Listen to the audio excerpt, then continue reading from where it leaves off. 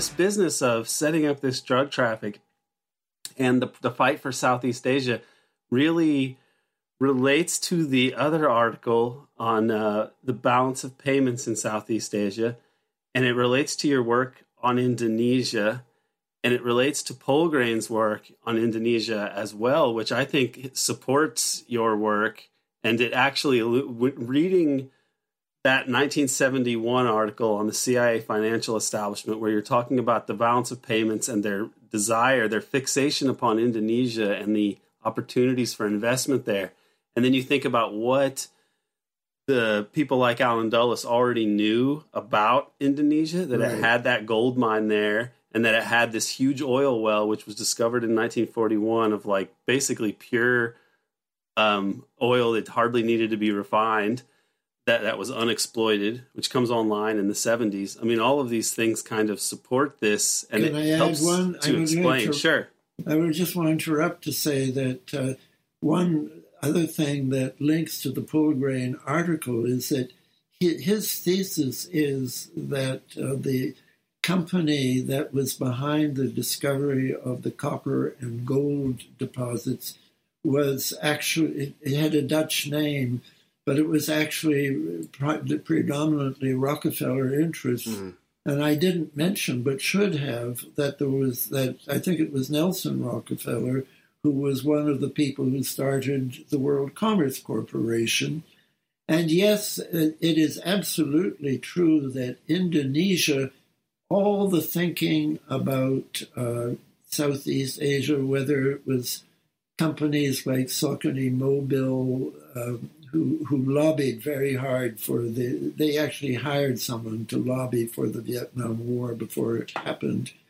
But they were thinking Indonesia, and the government documents, when they said we have to do this in Vietnam, we have to do this in Malaya, always said because of the importance of Indonesia.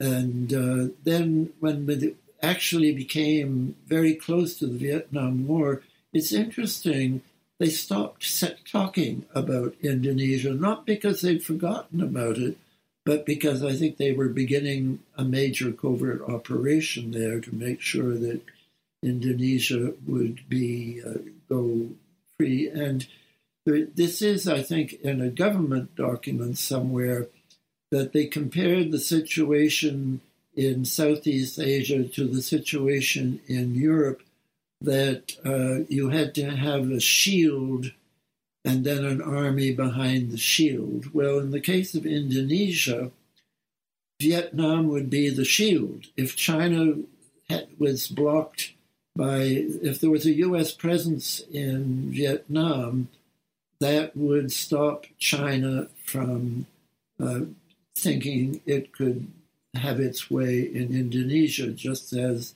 to have U.S. forces in Germany would persuade Russia that it couldn't just have its way in France and Italy. So they did see that analogy between East and West there, the sword and the shield.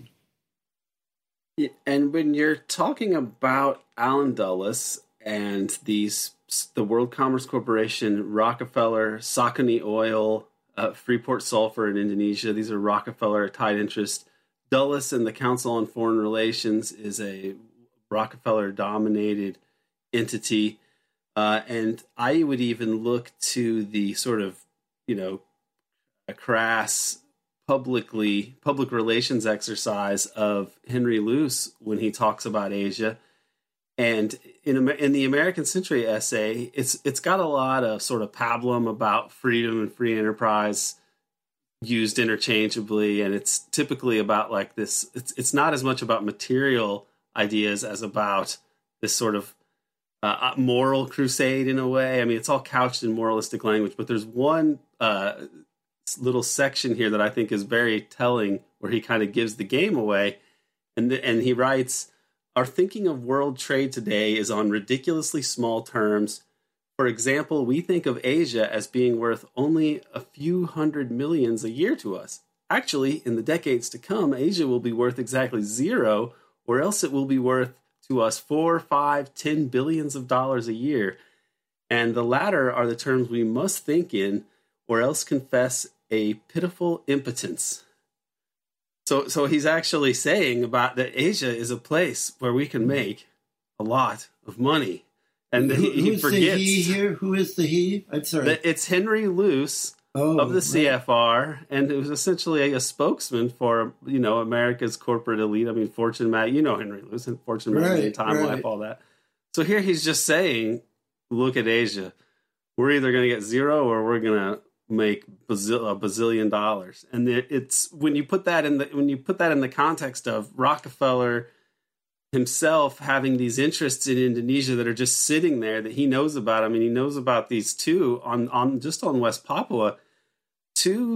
I don't know of a parallel of resources that are so valuable and yet unknown to most of the world, even unknown to Sukarno. Sukarno was not aware of the Grasberg or the oil in the western tip of West Papua. So but people like Rockefeller knew, and and Dulles knew, and these characters. So this is a prize there that I think is like, when you think of that, it makes some of these darker areas of the Vietnam War era and the things that you've been writing about Stanvac Oil, which is related to Sakhalin, which is a Rockefeller company, and their involvement and other people in that milieu getting involved in the Vietnam War, sometimes is in a private capacity, where this is, it helps to make sense of all this. And you were on this in 1971 with these articles, and all these things are related.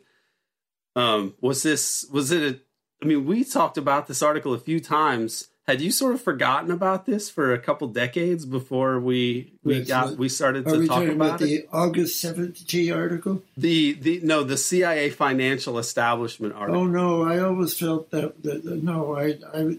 I always felt that was an important article of mine.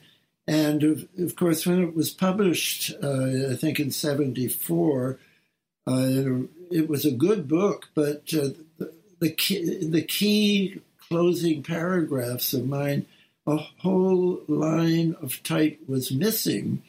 And so the point that I was trying to make, which was that a New York banker had switched from favoring withdrawal of from foreign engagements like Vietnam to capital controls, this change in his thinking, which antedated the actual escalation of the war in 1965, but obviously was keyed to it. So the point of the paragraph, and in a sense the point of the whole essay, got lost by the disappearance of a line of type.